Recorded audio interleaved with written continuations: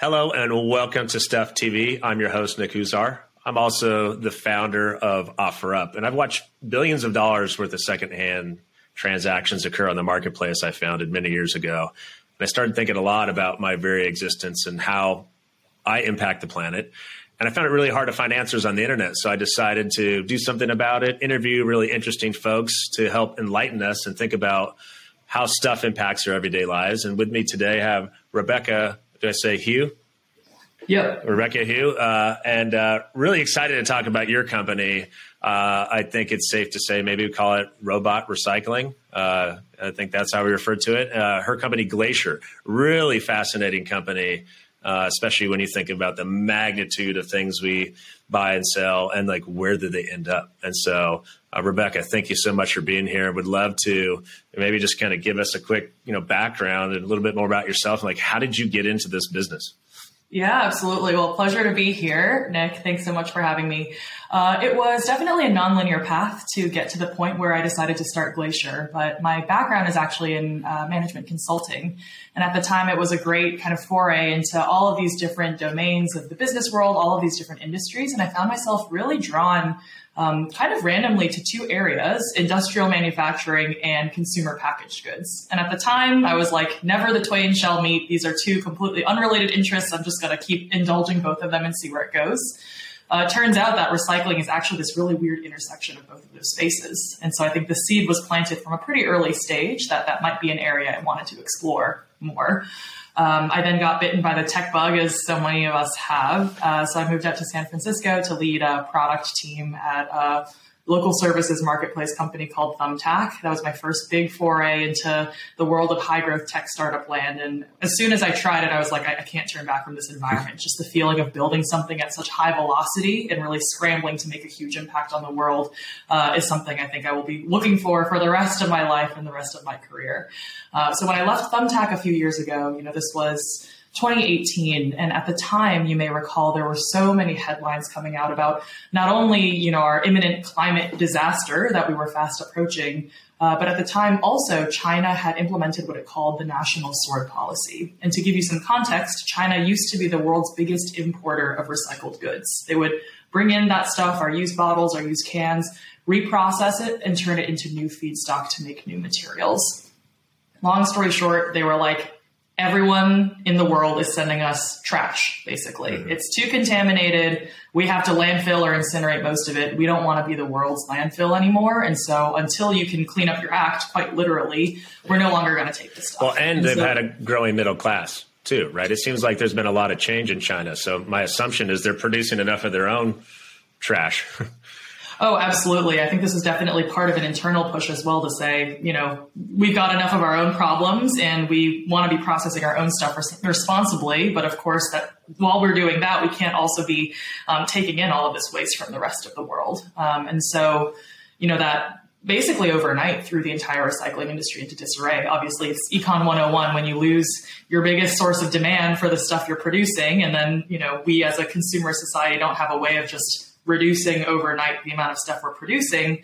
Suddenly these recycling facilities are like, how are we going to stay in business? And so it felt like a really opportune time to bring new technology into this space. A lot of the folks I've talked to in the industry are really looking for essentially a huge paradigm shift in the way that they think about processing all of the stuff that we throw out in this country. Mm-hmm.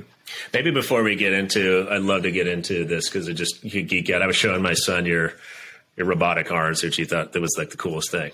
One thing I always like to share when we start an episode is like, what is the impact of this particular topic? And I think what's really eye-opening is, we will produce as individuals about 128,000 pounds of trash in our lifetime, of which I think only 9% of our waste, I believe in the U.S. is recycled today. And I think 50% are, backing up. No, I just think it's just 9% of our waste ends up recycled. 9% of our plastics end up recycled and the rest typically gets landfilled or meets some other demise. Yeah. And so I don't think as consumers, I always say we don't always think about what happens when we throw our stuff away. It's very incremental, right? We're just throwing the thing in the trash or throwing it in recycling.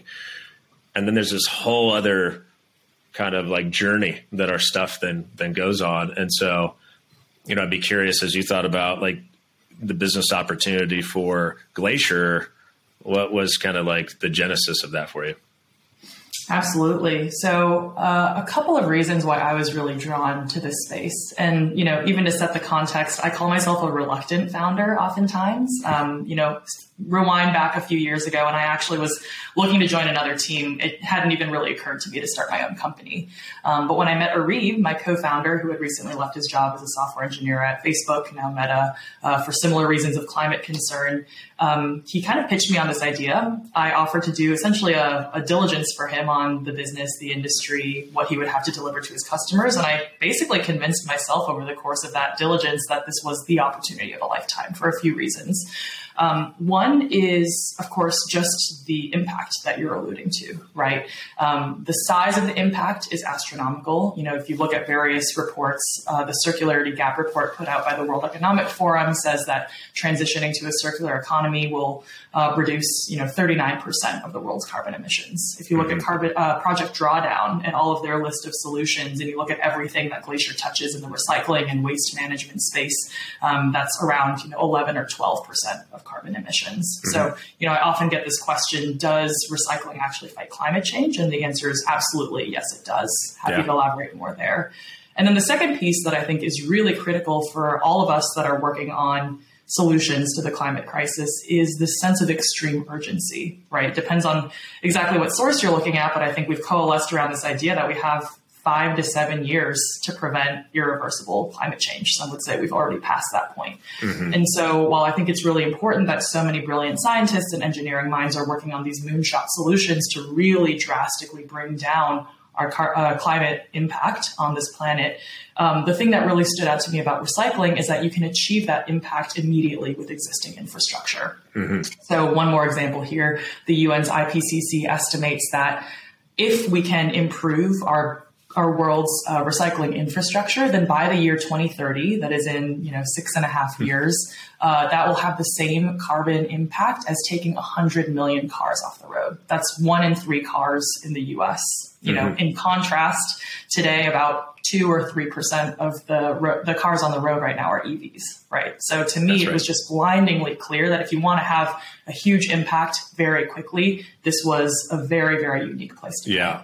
I think what you said really resonates too, because I think I always like to let people, be clear that I'm not a crazy, sustainability person. I think I'm kind of your average person. I care about the topic and I'm very intrigued. I think I'm a very curious kind of person when it comes to analyzing this, but I think that's kind of the thing you have to think through is how can you get there faster? And if you can rely on existing infrastructure, you can make more of an impact. I think like with what your company is doing, like you're not having to rethink how we dispose of things. You're just fitting it into an existing process. Exactly. I don't know if you've heard of the company Universal Hydrogen. Are you familiar with these guys? I've heard of them, yeah. So he used to be he used to be the CTO of Airbus, and he went there and said, "Hey, there's no way we can build a whole new fleet of jets to get to this goal by 2050 to be, sustainable as an industry.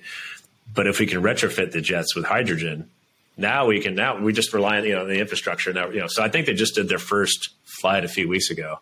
Wow. And that's amazing. Really kind of, I think, people are clearly kind of spooked out with hydrogen a little bit.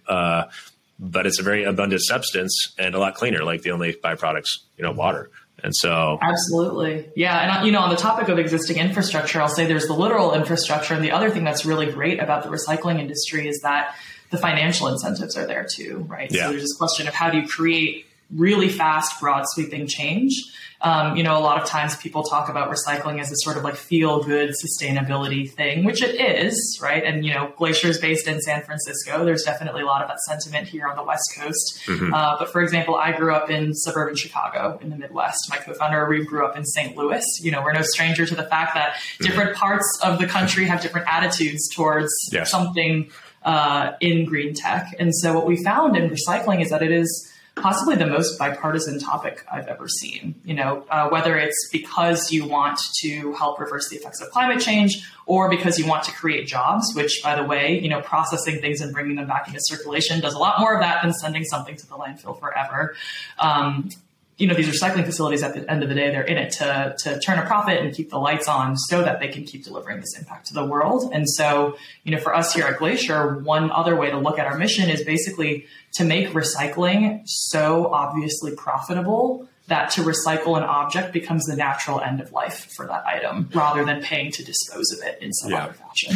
I'm just intrigued as I talk with various folks like yourself about just these new kind of ideas. And I love the word circular versus like even just kind of recycling, because I think some of the things like this infrastructure we're still using for waste and construction and everything is still old and antiquated. Like I'm doing an episode soon on concrete. It's the same mix that was invented in the 1700s. It hasn't evolved. But what if you could give it different feedstock? What if you could tap into our waste system? What if you could I just think there's opportunities now to rethink things versus before. And like you said, I think do it in a profitable way. So, but I think it requires you to look, at a kind of macro level and figure out what can kind of fit where. And that's always sometimes the hard part, when I think about CO2 and like, how do you offset that? Is sometimes it just doesn't work at scale. Clearly with your company, like it's so exciting because you can make a big impact right away. So maybe tell us a little bit more about, how it works. Like, I mean, going all the way back to like you said, you kind of accidentally became a founder and now you're in it. So like, what was the moment where you decided I have to go do this? Yeah, absolutely. So I think, for me, certainly there was a secondary research process I ran, looking at the economics of recycling facilities and the size of the overall opportunity and, the margins on automation and all of that stuff. But I think what really clinched it for me, two things. One was just getting on the phone and cold calling a bunch of recycling facilities. And what was really noticeable was that in talking to about 24 recyclers, the feedback was resoundingly unanimous, right? Every single person, when I told them we had this idea to build essentially an AI-enabled sorting robot that could, sort at high accuracy, high performance, high ROI, every single person was like, holy cow, we would use that in a heartbeat if you built that. And, having done many diligences in my past life as a consultant, I've never heard such unanimous feedback that something is this badly needed. So that was definitely compelling. And then the other thing, which, I would encourage all of your audience to do if they haven't done yet either, is just visiting a recycling facility, right? You had alluded at the top of the call to this feeling that, you just throw your aluminum can in the bin and then some magic happens and it's back on the shelf, right? And in reality, it's people. Like there's certainly other equipment and other technology in these facilities, but every single facility I've been to has a really sizable staff of people whose jobs it is to just stand there and pick things off the belt. And obviously that's not a great job. It's seen in the attrition rates, right? I read an interview with the CEO of Waste Management where he actually says that in every one of their recycling facilities, one of those sorting positions experiences about 500% annual turnover. Because it's so grueling, it doesn't pay well. The conditions are, by definition, kind of terrible. Yeah. And so that was yet another underline that, we're essentially helping to supplement a labor force that is rapidly disappearing. And pretty soon, these facilities, if they don't rely on technology like ours, are going to have a really, really difficult, near impossible time of actually processing things in a way that allows them to keep the lights on. Yeah. Well, how does it maybe kind of just walk us through the beginning to end process? So when you come into and maybe for context, are you testing this in one facility? You're still a pretty young company. So how much have you tested your product? Yeah, so I'll start with some context on how recycling works. For those of you who have not been in a recycling facility, you put your stuff into the recycling bin and then it gets transported to what's known as a MRF, or a materials recovery facility.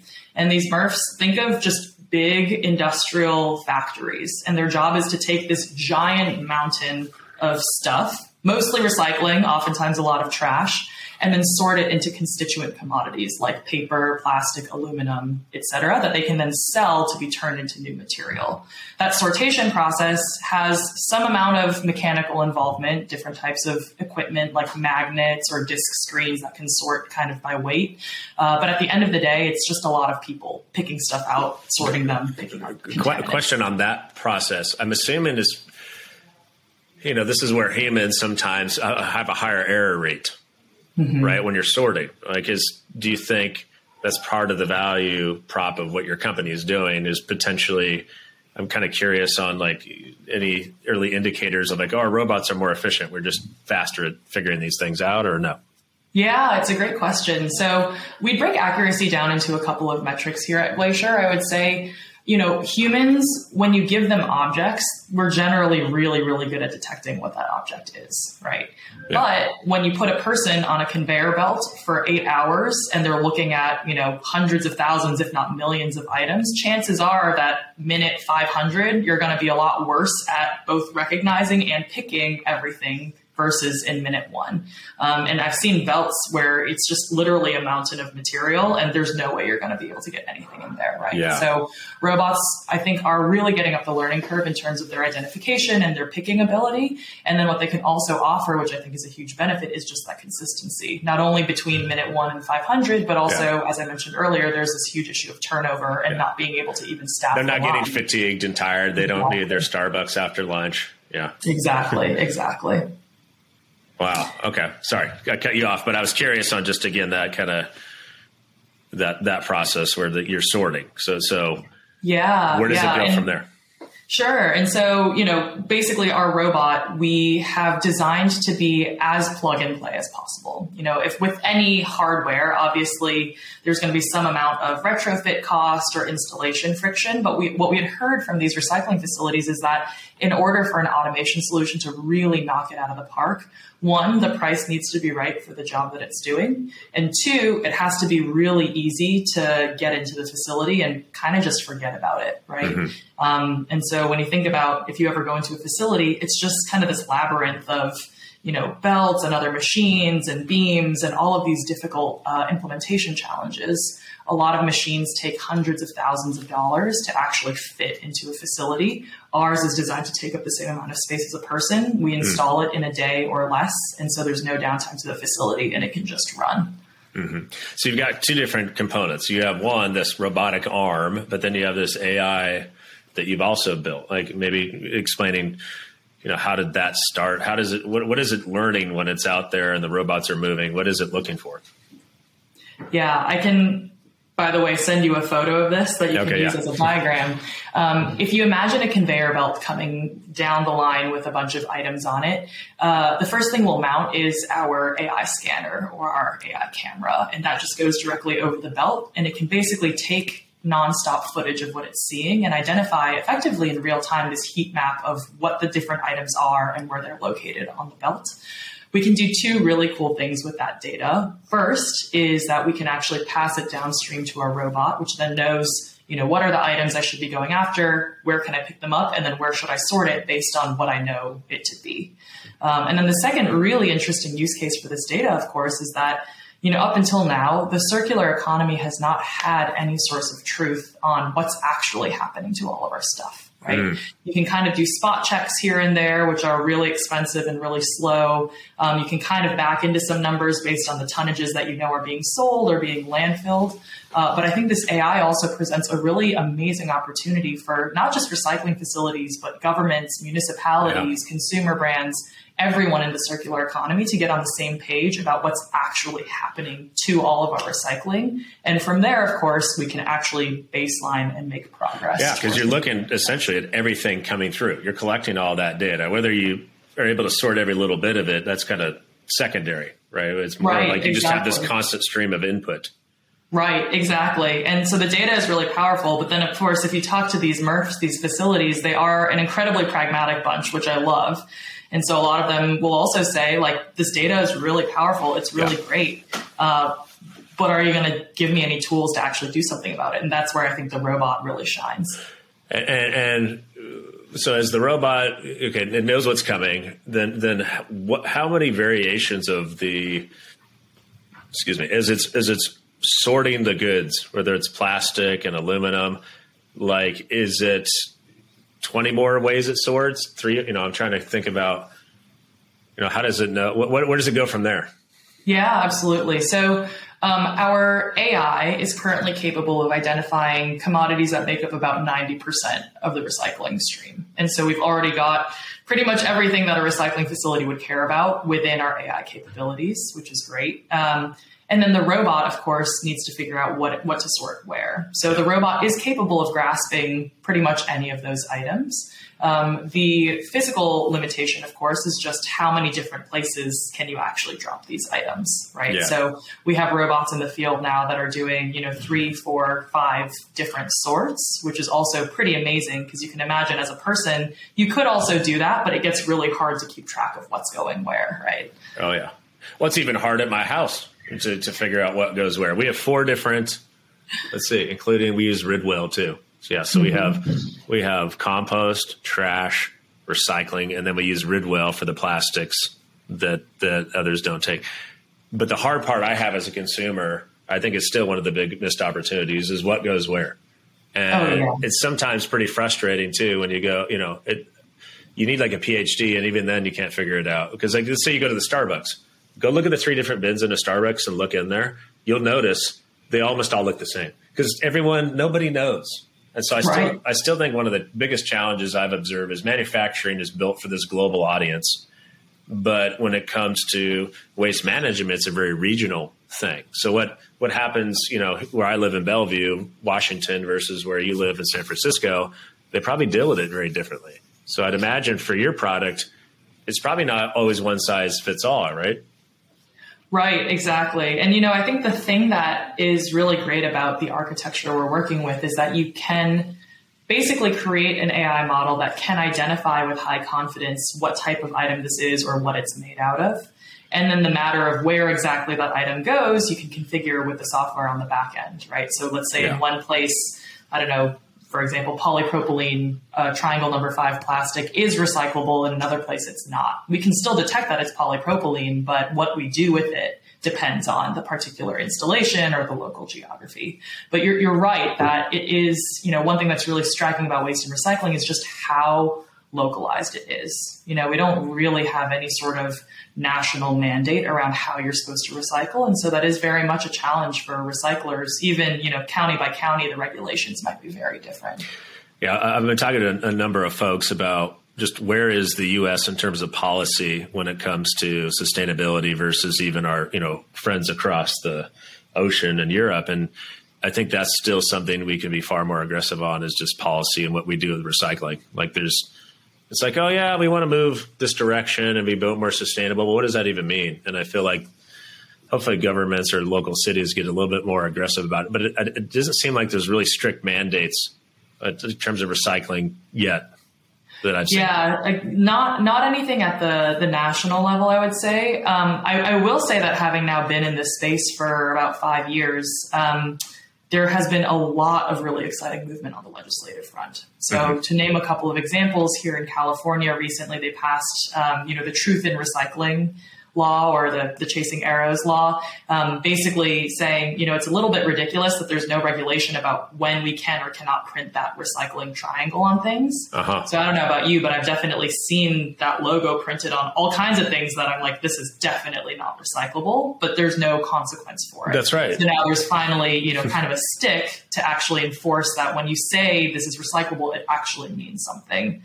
Another really exciting example is all of the EPR laws that are being passed. And EPR stands for Extended Producer Responsibility.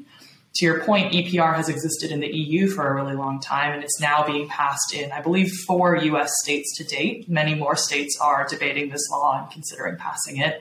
The premise of EPR is that as a brand or a manufacturer, you should be on the hook for what happens to your packaging at its end of life. Right. Today, Coke or Pepsi or Unilever, any one of these brands, they're putting stuff on the market. It goes somewhere. They put more stuff on the market, ad nauseum.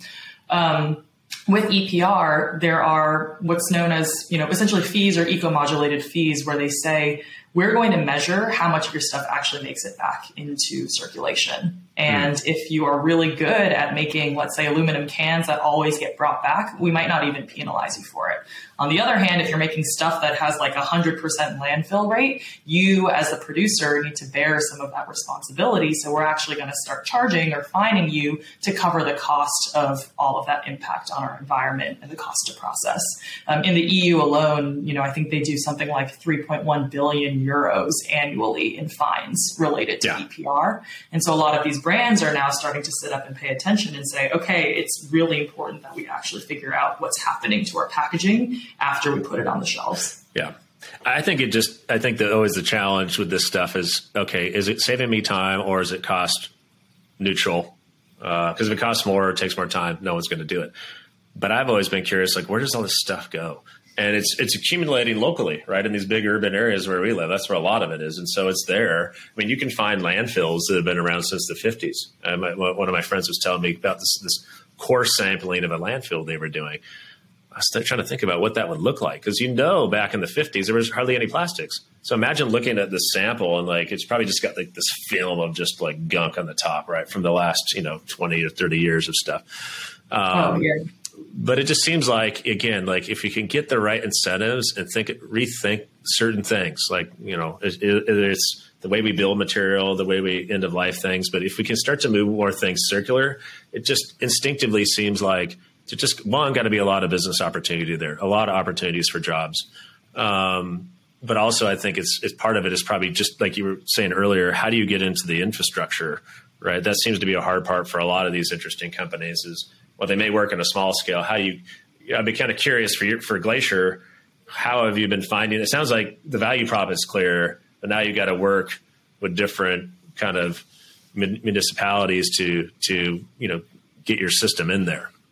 Right, exactly. And, one common misconception is that recycling facilities are predominantly owned by municipalities or local governments. Actually, about 85% of recycling facilities in the U.S. are owned by private companies. Some of them are large publicly traded companies like Waste Management or Republic Services, but many others are also owned by, some are even family owned, right? They've been operating a facility for decades or something like that. So while the actual kind of go-to-market motion looks different depending on the type of buyer that you're talking to, at the end of the day, I think the value propositions are very clear. And then we've really honed in on designing our robot from scratch to be able to be installed at very low cost very quickly, right? That was always the intention here. We know, building hardware is really hard. Building industrial robots for recycling facilities is maybe even harder. Yeah. But we've really taken an eye towards simplicity here. And I think that's what allows us to offer both this cost advantage as well as this implementation advantage. Would you say that's probably your biggest challenge is, when it comes to entering and getting your robots plugged in is just kind of dealing with, you don't have a, standard approach every time, because you're dealing with a different city, right? I'm assuming it's a little bit different every time. Yeah, I would say that now, I've probably visited 30 to 40 recycling facilities in person. And despite the variation in what gets accepted and where it goes, I will say that there's probably, 80% of the flow that's pretty consistent from facility to facility. Okay. And so, you had asked kind of what stage Glacier is at as a company. We now have a sizable and growing fleet of robots that we've actually successfully installed that are really delivering on their ROI promise that our customers are really happy with and buying more of. I think the focus for this year very much is, how do we go from producing robots at the rate we currently are to being able to deploy a fleet of, 5 to 10 robots every single month. And that's where I think a lot of the standardization work will come in. How I talk often to our team about this idea of IKEA-fying industrial hardware. Mm-hmm. So how cool would it be if we could make it so standardized that a recycling facility could basically look at a catalog of, 4 to 6 different types of Glacier robots and say, I want that one, click order, we get some measurements, flat pack and ship it to you, and then you can basically install it, right? Like that's really the end game of what we're looking for when we say plug and play. You can hire the guys on TaskRabbit, they're building all the IKEA furniture, they can install the Glacier robots, it's that easy. Exactly. Yeah. We'll give you an indecipherable pamphlet with a couple of drawings and let you have at it. You got it. Yeah. Well, as you think about the future for your company, it's really fascinating. Like you said, you got this product, you start to get traction. Now it's about scaling. Like if you think about the next, 5, 10 years, what do you hope is happening? Like what is the impact do you think you could make? With Glacier or with, I guess, like the entire circular economy, what is happening? Well, yeah, both. So, yeah, where do you think your company is? And then, what do you think, just stepping back about just, it seems like climate is definitely something everyone's talking about. And I think even back when we just connected, it seems to be some really complex thing. And right. So how do you, Where do you think society is? Yeah.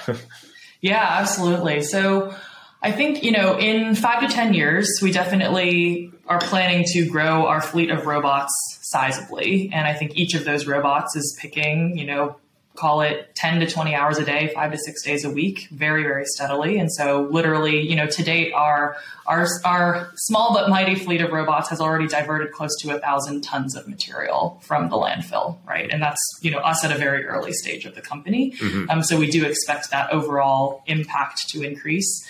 I think the prize that we're really going after is being able to get everyone in the circular economy on the same page. I think that's where you will really see a step function in the improvements to our circular economy. So in my opinion, these recycling facilities are a huge leverage point because they are funneling our entire country's waste into one place and trying to do something about it. Yeah. But, to your earlier point, it's frankly, in my opinion, kind of unfair that we're placing that burden on these recycling facilities when, for example, major consumer brands and manufacturers should also be part of the conversation, sure. Right? And the thing is, I've talked to many of them and they do want to be, but they also don't really understand what's going on in these facilities or they're not able to get a baseline on where their particular bottles or cans or packaging are going. Yeah. And so if we as Glacier can put our fleet of AI cameras across the country and say, hey, we can actually provide you with a heat map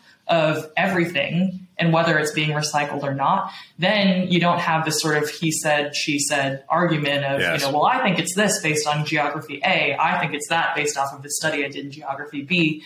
You actually have a single unified source of truth that everyone can work off of to actually baseline and then make improvements. Yes, I think that would be fascinating, like you said, because they're all so fragmented and they all kind of have their own areas in which they focus. But if you're able to, in the aggregate, collect that data and share it, there's a lot of power in that.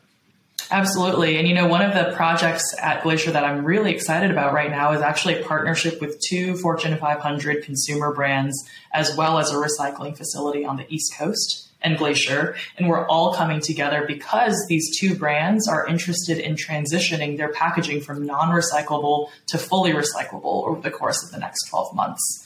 But for them, as they've said over and over again, the issue is it's one thing to make a package that is theoretically recyclable. The real question is, are consumers and our recycling facilities actually successfully recycling it?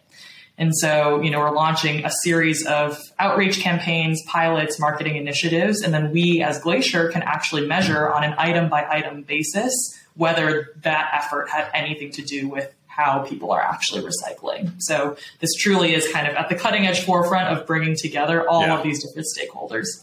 Yeah, I get a lot of energy, like I said, just doing this podcast and talking to people because you can see how the different parts fit, but they don't always know that because they're working on their own things. And so that's kind of that was my own observation over the summer. It was like, okay, this is kind of a complicated topic. You have to look at it end to end. You have to do a lot of work, which for most people, they're not going to take the time to go figure that out. But I think I just see a lot of opportunities, again, to kind of rethink things that have been done in the past and say, oh, wait, we can do this differently. And I think it takes companies like yourselves, you're able to, deliver this awesome value prop at the same time, pulling this data to help kind of connect the dots, which I think is just fascinating. Absolutely. Well, try to think of any other topics we haven't touched on so far. I mean, we hit quite a bit. Yeah, this is great. Maybe overall tips or things that people watching this might be kind of curious about,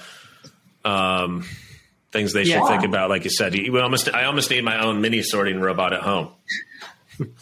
Yeah, sometimes we get asked if we're ever going to move further upstream into the consumer household, and it's definitely something that I would be personally interested in. I think one of the many issues with the way recycling is currently collected is that it all gets jumbled up by the time it gets to the facility, right? So my co-founder, Reeve, always talks about how he lives in a multi-unit building in San Francisco, and he and his wife are really fastidious about what they put in their bins, but then their neighbors maybe don't do such a good job. And he was like, it pains me to no end that all the hours we put into sorting are kind of wasted because it gets tossed into the same. One big dumpster. Right. Exactly. So a couple of tips, I think, for just your average consumer about recycling. One is that kind of counterintuitively, if you're not sure whether something should be recycled, don't recycle it. There's this phenomenon called wish cycling in the industry where you're like, well, maybe someone on the other end can do something with this thing. I don't know. And the answer is they probably can't. Right. And so you're actually creating probably a lot of headaches and pain for the people down the line that have to do with this thing that isn't actually that recyclable. So you're making the job a lot easier when you just recycle the stuff is recyclable. Second thing, recycling facility fires are a really serious issue, and the prevalence of fires has gone up a huge amount over even the past couple of years. Anecdotally, it seems like the majority of these issues come from batteries. And so, I don't know about you. I'm one of those people that has just this kitchen drawer at home with a mounting pile of batteries. I'm always worried it's going to catch fire too, but it never does.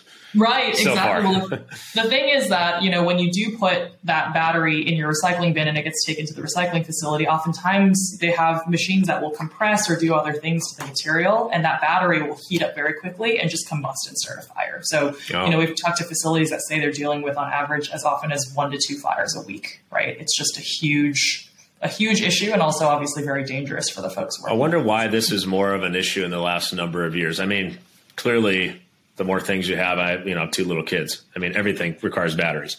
Right. I didn't know if this is just a trend that's been happening because there's more electronics in the world, or something changed during COVID. I don't know.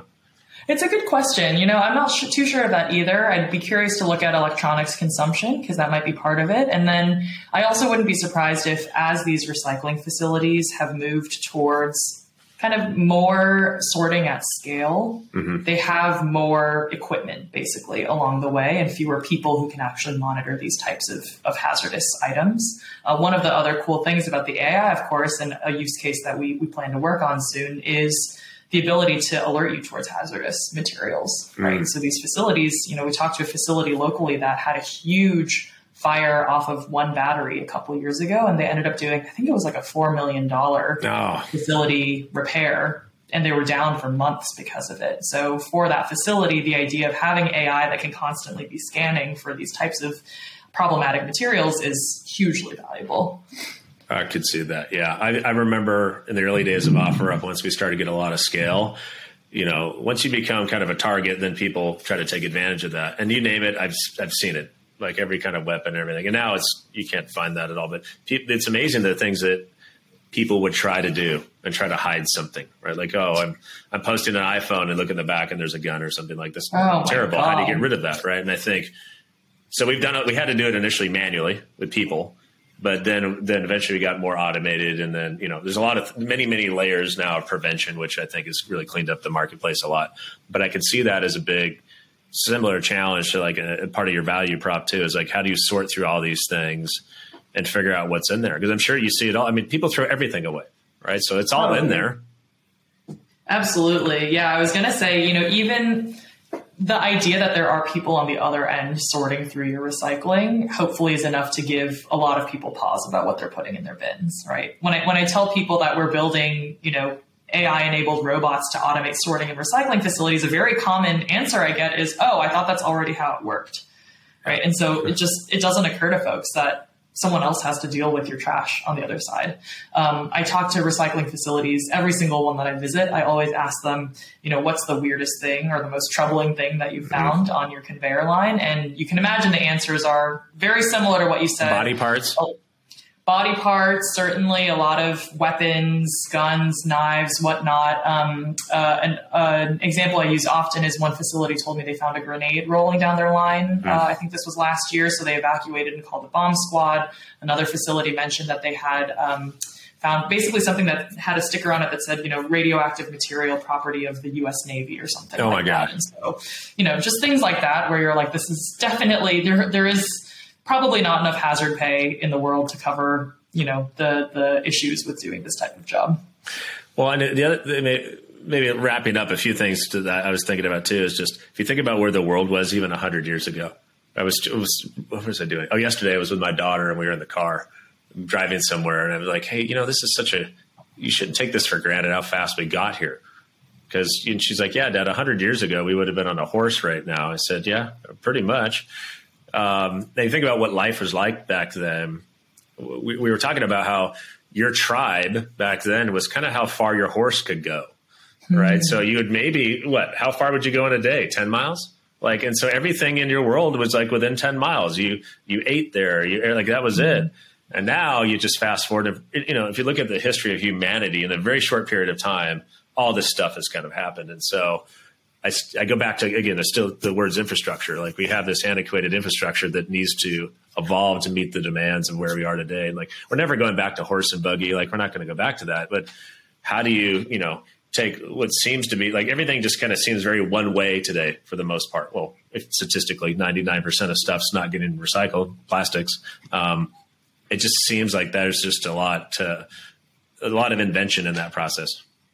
Right. Yeah. And I think if you think about this circular economy, which is currently kind of a linear economy, they're the people that are putting the stuff onto the market and the people responsible for it when it comes off the market. Right.